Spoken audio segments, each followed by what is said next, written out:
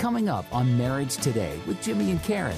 And until you let your past die, it will not let your future live. And there are some people in your life, surely, that have hurt you, that have wounded you, that have done things to you today, yesterday, last week, or 20 years ago. And if you hear their name or if you think about them and that thing rises up in you, you need to forgive them.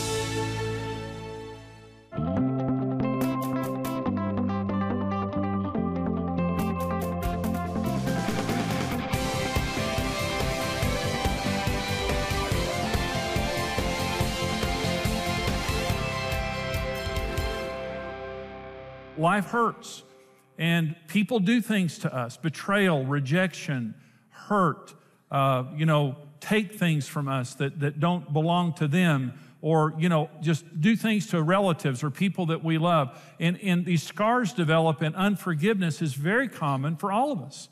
And it can accumulate in our lives. But here's what Jesus said in Matthew 18 about this issue of forgiveness. Peter came to him and said, "Lord, how often shall my brother sin against me and I forgive him? Up to 7 times? Jesus said to him, "I do not say to you up to 7 times, but up to 70 times 7. Therefore, the kingdom of heaven is like a certain king who wanted to settle accounts with his servant. And when he had begun to settle accounts, one was brought to him who owed him 10,000 talents. But as he was not able to pay, his master commanded that he be sold with his wife and children and all that he had, and that payment be made. The servant therefore fell down before him, saying, 'Master, have patience with me, and I will pay you all.' Then the master of that servant was moved with compassion, released him, and forgave him the debt. But that servant went out and found one of his fellow servants who owed him 100 denarii. And he laid hands on him and took him by the throat, saying, 'Pay me what you owe.' So his fellow servant fell down at his feet and begged him, saying, 'Have patience with me, and I will pay you all.' And he would not, but went and threw him into prison till he should pay the debt. So when his fellow servants saw what had been done, they were very grieved and came and told their master all that had been done. Then his master, after he had called him, said to him, 'You wicked servant, I forgave you all that debt because you begged me. Should you not also have had compassion on your fellow servant, just as I had pity on you?' And his master was angry and delivered him to the torturers until he should pay all that was due to him. So my heavenly Father also will do to you if each of you from his heart does not forgive his brother his trespasses." Now, this is a sobering scripture. And the good thing is God will give us as much grace as we give away. The amount of grace, the Bible says, "Judge not, and you will not be judged." It says that when we give, it will be given back to us. Good measure, pressed down, shaken together, running over. In the context, there is mercy and grace in Luke chapter 6. And so Jesus is telling a story here. Now listen to the ridiculousness of this story. The man owed his master $10 million, an amount of money that was insurmountable that he could have never even paid the interest on. And he begged his master for forgiveness, and his master forgave him. And then after being forgiven, one of his fellow servants owed him $10,000, 100 denarii. And he begged him for forgiveness, but he wouldn't, and demanded that he pay him back. And then we see God's response to that. I want to talk about how to forgive, what forgiveness means, and how to forgive, because all of us have people that we need to forgive, not just once, but daily, how to forgive. The first meaning of forgiveness is permanently forgiving all debt and bringing the balance to zero. If you owe me anything, I haven't forgiven you. In other words, forgiveness means I forgive. It's given. The Greek word for forgive is the word aphemi, and it literally means to send away or to leave. It means it's gone. I'm letting go of this, and it's gone away from me. I bring the balance to zero, just like this master did with his servant. You owe me nothing. I forgive you. But he wouldn't forgive his other servant. The second meaning of forgiveness is permanently forfeiting the right of reproach. It means I'm not going to punish you for what you've done personally. I'm not going to punish you. And when I see you or hear about you, I will not act in an unbecoming way, like he did, grabbing his fellow servant and beating him until he paid. Number 3 is permanently forgoing all expressions of private and public judgment. You don't talk bad about that person. You don't slander that person. Privately, you don't go around saying or doing things against that person, because if you have, you haven't forgiven. You trust God with all those things. Here's some forms of unforgiveness. Revenge. All revenge is unforgiveness. Hate, obviously. Slander, gossip, sarcasm, verbal abuse, name-calling, labels, idiot, jerk, moron, witch, all those kind of things. That's unforgiveness. Divorce is a form of unforgiveness. Jesus said in Matthew 19, you divorce your wives because of the hardness of your hearts. It's a form of unforgiveness. 5, rejection and avoidance for punishment's sake. Again, I'm going to get you back, and this is especially true of close relationships. Withholding good, transfer of affection, bigotry, prejudice, racism, sexism, all of that is a form of hatred and unforgiveness. Bitterness, rehearsing the hurt, is I'm bitter. I just keep rehearsing it constantly inside. Internally wishing for bad things to happen to them and praying against them. Those are all forms of unforgiveness.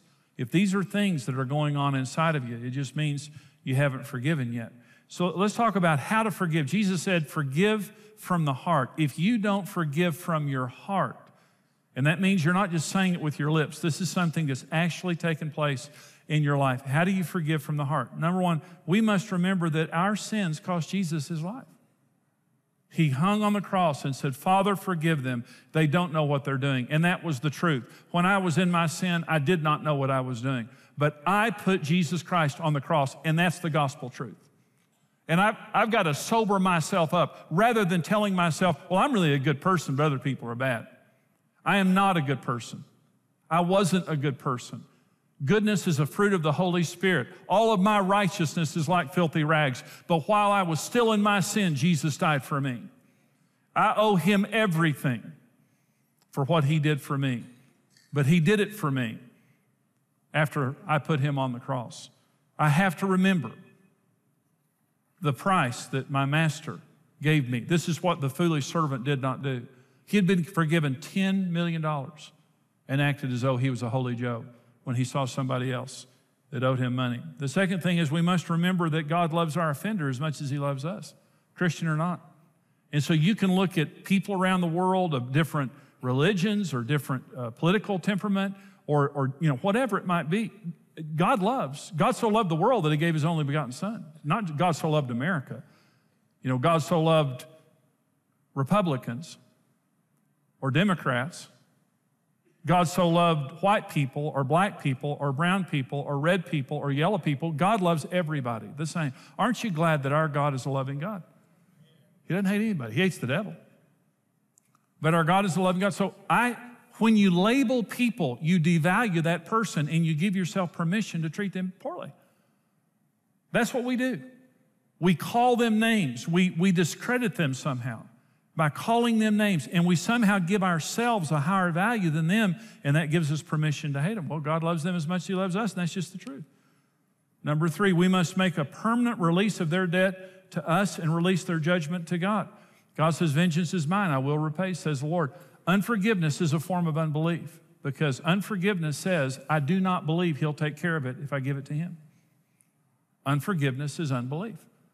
Faith says, I'm not going to carry the burden of this. First of all, I don't know everything about this individual and what has happened to them in their life and all the other issues that they're going through. So I'm going to release the judgment to God, and I absolutely believe that my God will be faithful. I absolutely believe that my God will be faithful in doing whatever needs to be done. If punishment is required, if grace is required, whatever it is, I'm releasing it. That's what it means, ephemi. I'm releasing all of this to my God, and I believe that he cares and he'll do the right thing. Unforgiveness means I don't trust him. I don't think God's going to take care of it. Number 4, we must bless them and pray for them. And this is where healing comes from. Luke 6:28, bless those who curse you. Pray for those who spitefully use you. That's what Luke 6:28 says. Bless those who curse you. That's not just a trite little scripture. It is the secret of God healing your heart. How do you forgive from your heart? You bless that person. If you can't bless them, you haven't forgiven them. And blessing them means, Lord, bless them, save them, forgive them. Don't hold this against them. That's what Jesus said on the cross. Father, forgive them. They don't know what they're doing. The other thing is you have to resist Satan because he's the accuser of the brethren. He will come just as surely as you've forgiven. He's going to come back. He's going to bring the offense, the hurt back. Something's going to trigger. A song is going to come on. A smell's going to come. Something's going to happen, and it's going to trigger what that individual did to you. About 2 weeks ago, somebody said something to me that reminded me of some of the deepest hurt I've been through in my life. They made a statement, very innocently. This is a good person that said this. Very innocently, they made this statement, and it took me instantly back to one of the most painful things that ever happened to me in my life. And I had to forgive that individual all over again, but just because that trigger came. And there it was. The devil's going to come and try to put his finger in that wound again. And it may be tonight, it may be 3 years from now. He's going to try to stir that thing up. You've got to take your thoughts captive, and every time it comes back up, you've got to go through the same process. I put Jesus on the cross. He loves them as much as he loves me. I trust God. I bring the balance to zero. I forgive them, and I trust God to do whatever needs to be done, and Lord, I bless them. And as you go through that process, it will heal your heart, and it closes the door on the devil. Unforgiveness is torment. Jesus said, if you don't forgive, you're going to be turned over to tormentors. You're on your way to heaven. God will never love you less or more based on what you do. You're loved by God. That cannot be changed, and I'm so thankful for that. But when we will not forgive, we live in torment. It opens us up to demonic torment, and it's the truth. Forgiveness doesn't make them right. It just makes us free. And until you let your past die, it will not let your future live. And there are some people in your life, surely, that have hurt you, that have wounded you, that have done things to you today, yesterday, last week, or 20 years ago. And if you hear their name or if you think about them and that thing rises up in you, you need to forgive them. And you may have gone through the process. And some people say, well, I keep saying I forgive them, but my feelings don't change. If you bless that person on a regular basis and go through these steps, God will heal your heart. I hope you enjoyed that message. You know, this series on the good life, you know, it's just a good teaching on how to live the Christian life, how to understand God better, you know, how to have victory in very important areas of our lives. And so what you saw today on today's program is just a small part of the full 4-part series called The Good Life. Today, for your gift of any amount to support us here at Marriage Today, we want to send you the 1 CD teaching called A Daily Dynamic Prayer Life, How to Pray. It's one of the most basic teachings of Christianity, but it's amazing how few people have ever heard it. And when I got saved, I didn't know how to pray until someone taught me. And so what I'm teaching in that CD is how to have a daily dynamic prayer life that's exciting, that's fulfilling, and brings victory. Also right now, for your gift of $50 or more, we'll send you the full 4-part Good Life CD series along with my books, 10 Steps Toward, or my book, 10 Steps Toward Christ. For $90 or more, we'll send you the DVD series, The Good Life, plus the book, 10 Steps Toward Christ. And this is information, both the DVD, the CD series, and the book. This is information now that goes through so many areas of the Christian life. Really, the reason that I wrote the 10 Steps book and did the Good Life teaching series is to help people to have the basic skills and tools to live the Christian life victoriously. So we want to put this important information into your hands. Here's how you can get it. Understand how to have a real relationship with God and the foundations of knowing Him with Jimmy's new series, The Good Life. This practical series will show you how to experience God through prayer, the key to hearing God's voice, and how to conquer your thought life. For your gift of $50 or more, we'll send you the Good Life series on CD plus Jimmy's new book, 10 Steps Toward Christ. For your gift of $90 or more, we'll send you the DVD series and book. And here's my prayer that I pray on a regular basis. God, close doors for me that no man can open, and open doors for me that no man can close until I'm standing in your perfect will. For your gift of any amount, we'll send you the CD single message, A Daily Dynamic Prayer Life. And when you wake up in the morning, you say, I don't know what to pray about. What are you worried about? Right. Your prayer list is your worry list. God has a fulfilling plan for you. Experience the good life today.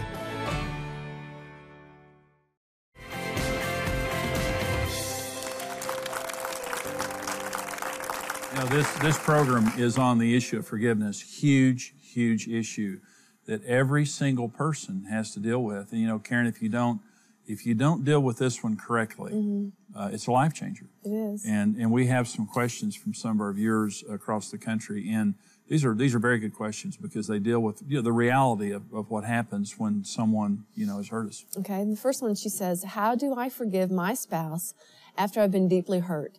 There are constant reminders everywhere. It's not easy to trust him. From Carol in Missouri. Well, okay, now you're talking, I'm assuming you're her husband, and there has been a lot of hurt there, and she's talking about trust. Carol, first of all, I would say that's very common because she's saying there's reminders everywhere. Okay, maybe it was an affair. It kind of sounds like it. Maybe something like that. There has to be repentance. Now, you can forgive a person.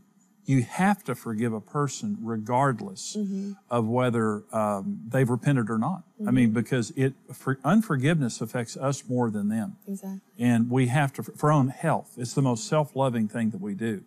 Okay, but I don't have to trust you. Okay, so I can forgive you even though I don't trust you. So let's just say, for example, that it's a husband who's had an affair, or he's done something wrong, and there's really hasn't been deep repentance. Trust has to be earned, and if you're going to repair the damage of, let's just say, infidelity in marriage, which it can be repaired, is there has to be a genuine repentance without blame. Of, well, you did this and you did this. I have to take full responsibility. I have to be honest and come clean and accountable. Yeah. Which means that I'm going to go get counseling. I'm going to do whatever it is. I'm going to let you see my phone. I'm going to let you have access to my computer. You and I know of a circumstance that happened a couple of years ago where a husband would come home and lock his computer in the trunk of his car, and his wife couldn't see it. We were both like, and he was having an affair. And so when you're hiding things, when you're not forthright, you need to forgive him, and really that's a matter between you and Jesus, okay? But it doesn't mean you trust. I can still, guard my heart, and I can still be careful in the relationship based on the fact that you're not showing good faith in this, rather than just setting myself up for further devastation. Yeah. Well, I think forgiveness in a situation like that, not only does it free you, it frees you to love. There's a difference between loving and trusting. And then, That's right. You can love someone and still, say, well, trust has to be earned. I mean, Jesus did this. Jesus said, I don't trust a man, but he never withheld his love. That's a good point, Karen. He always really continued to love. This is a question for Karen. Karen, how do you know that God has truly forgiven you? I still feel guilt over my mistakes, and that's from Nikki in New York. Well, I don't think it's a matter of feeling, because I don't think you can ever... our feelings are so fickle, Yeah. I mean, things can trigger whether you feel, good one minute, the next, something might trigger another feeling of guilt, or somebody might say something like, let's just say a lot of the women that I talk to anyway feel guilty about maybe having an abortion or having an affair. So every time a preacher talks about having an abortion, that triggers that guilt again. Right. But if they've asked for forgiveness, Jesus forgave them. And it says, from the east to the west, it's gone. Psalm 103, as far as the east is from west. And he doesn't remember it. And someone said this years ago to me, and it's just so freeing. If God can't remember it, why do we think we should think he remembers, or why should we remember it? Yeah. And as much as he's forgotten it, we need to forget it, and let him heal those hurts. Because sometimes I think the enemy uses the guilt to keep us from being healed too. But, it's not a feeling. It's a fact. If God says, I forgive you, it means he forgives you. I dealt with just kind of chronic guilt and condemnation for years after I got saved, because I was very immoral, Karen, before we got married. I mean, I was a bad guy. When I became a Christian and I knew the Lord, I felt I couldn't get over that sense of failure. And Satan condemns. Romans 8:1 says, there is therefore now no condemnation for those who are in Christ Jesus.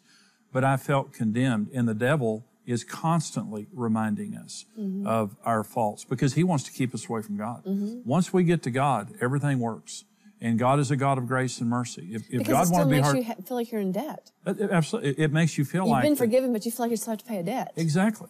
And you feel like a second-class citizen. You don't feel loved by God. And so in my case, I remember when I got to a point where I remember two things. One is I heard a preacher, someone say, every time the devil brings up your sins, praise God for the blood of Jesus, and he'll stop. And literally every time after that, I'm talking about sins that I had repented of 100 times. Every time that I would, be reminded of some bad thing that I had done, I just start praising God for the blood of Jesus, and it worked.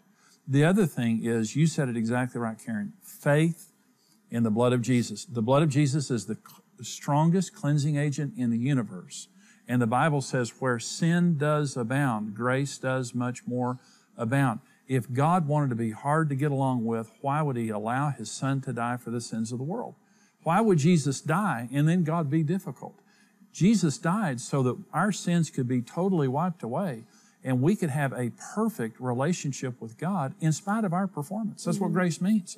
It's not of works, lest any man should boast. So we have to have faith that we're reminded of that sin, abortion, adultery, anything that we've done, and we're reminded of that sin. And rather than going into the guilt mode and feeling like we have to perform or pay it off or say we're sorry again, we go into the faith mode that says, I'm forgiven. Jesus has forgiven me. That sin has been removed from me as far as the east is from the west. I have a perfect relationship with God through the blood of Jesus, not because of me, because condemnation's about me. Guilt is about me. But grace is about the blood of Jesus Christ. So it's not about feelings.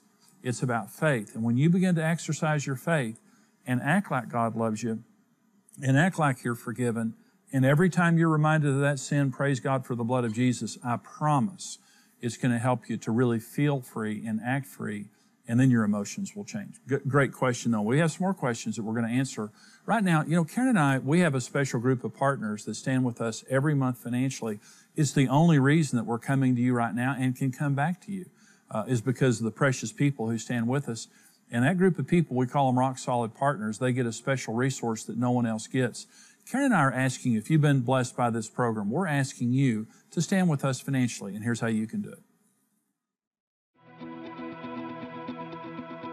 Going through divorce is a lot to ask of children and often results in years of emotional pain. It's a violent ripping apart of their parents and a sense of abandonment. What sometimes we see as a quick way out can mean complete loss for a child. You have a 100% chance of success in marriage. You were made for marriage. Marriage Today exists to protect children from the pain of divorce and to steer couples away from marital failure by telling them the truth. When you stand with Marriage Today, your individual effort multiplies with other like-minded partners. And together, we can rebuild a legacy of strong families around the world. Choose your level of partnership today and receive immediate access to the video streaming library. Become a rock-solid partner today.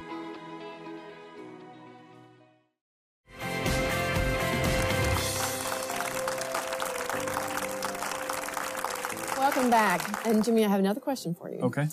Is it okay to break off a relationship with family members if they repeatedly take advantage of you? We've forgiven them, but they continue to hurt us. From Jack in Kansas. Yes, it is, Jack. And the thing I would say is, as you're communicating your love, not in bitterness. And again, sometimes what someone might confuse is this point. If you've forgiven me, that means there can't be any punitive measure brought. I can forgive you, but you might need to go to prison. But seriously, there are people that have a crime committed against them and they forgive the crime and the criminal, but there's still justice involved. And so forgiveness doesn't mean there's no consequences. Forgiveness just means I've made a decision that I'm not going to try to be God and take this out on you.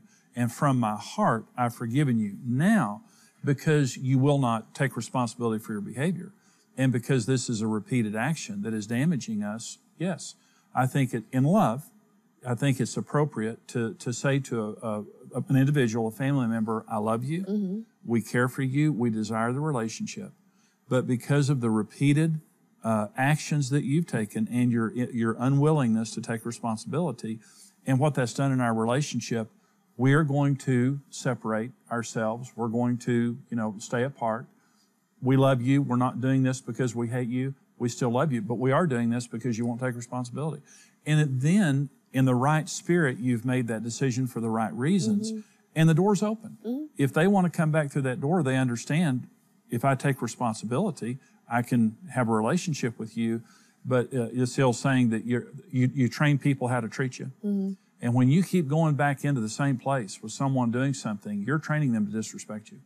But when you draw the line and say, I love you, but you keep crossing that line and you're going to need to stay on that side of the line, and they won't, you've got to do something to protect yourself. Well, I was sitting here thinking about how it's so important to even think about these things when you're first married, because as a couple, you should discuss the parameters that you want to have within your family unit. Yeah. So that an in-law can't come in and abuse their time with you, or these are important things to discuss before outside family situations come up. Because, if you're already a family unit, if your husband and wife are already a team, then when situations like this come up, you know how to handle them and they don't become volatile. You can just, calmly sit down and say, so-and-so, as a family unit, we can't allow this in our home. Mm-hmm. What you do in your home is your business, but I'm thinking of the in-law thing, and this is something that you and I learned so early on is, we've always loved and respected each other's parents.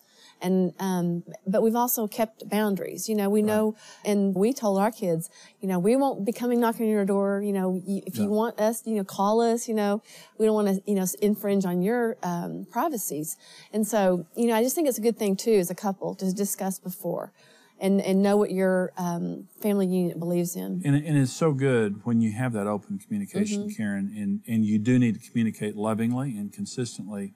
In some cases, when communication breaks down, you don't have that ability. Mm-hmm. You don't need to be ugly or hateful or anything like that, but lovingly for the right reasons. That's the spirit I hear in this question, Mm-hmm. and we hope that is helpful to you. Again, this program today is on forgiveness, huge issue. We hope that this has been a blessing to you. We're out of time, but we'll see you here next time on Marriage Today. God bless you. Good night.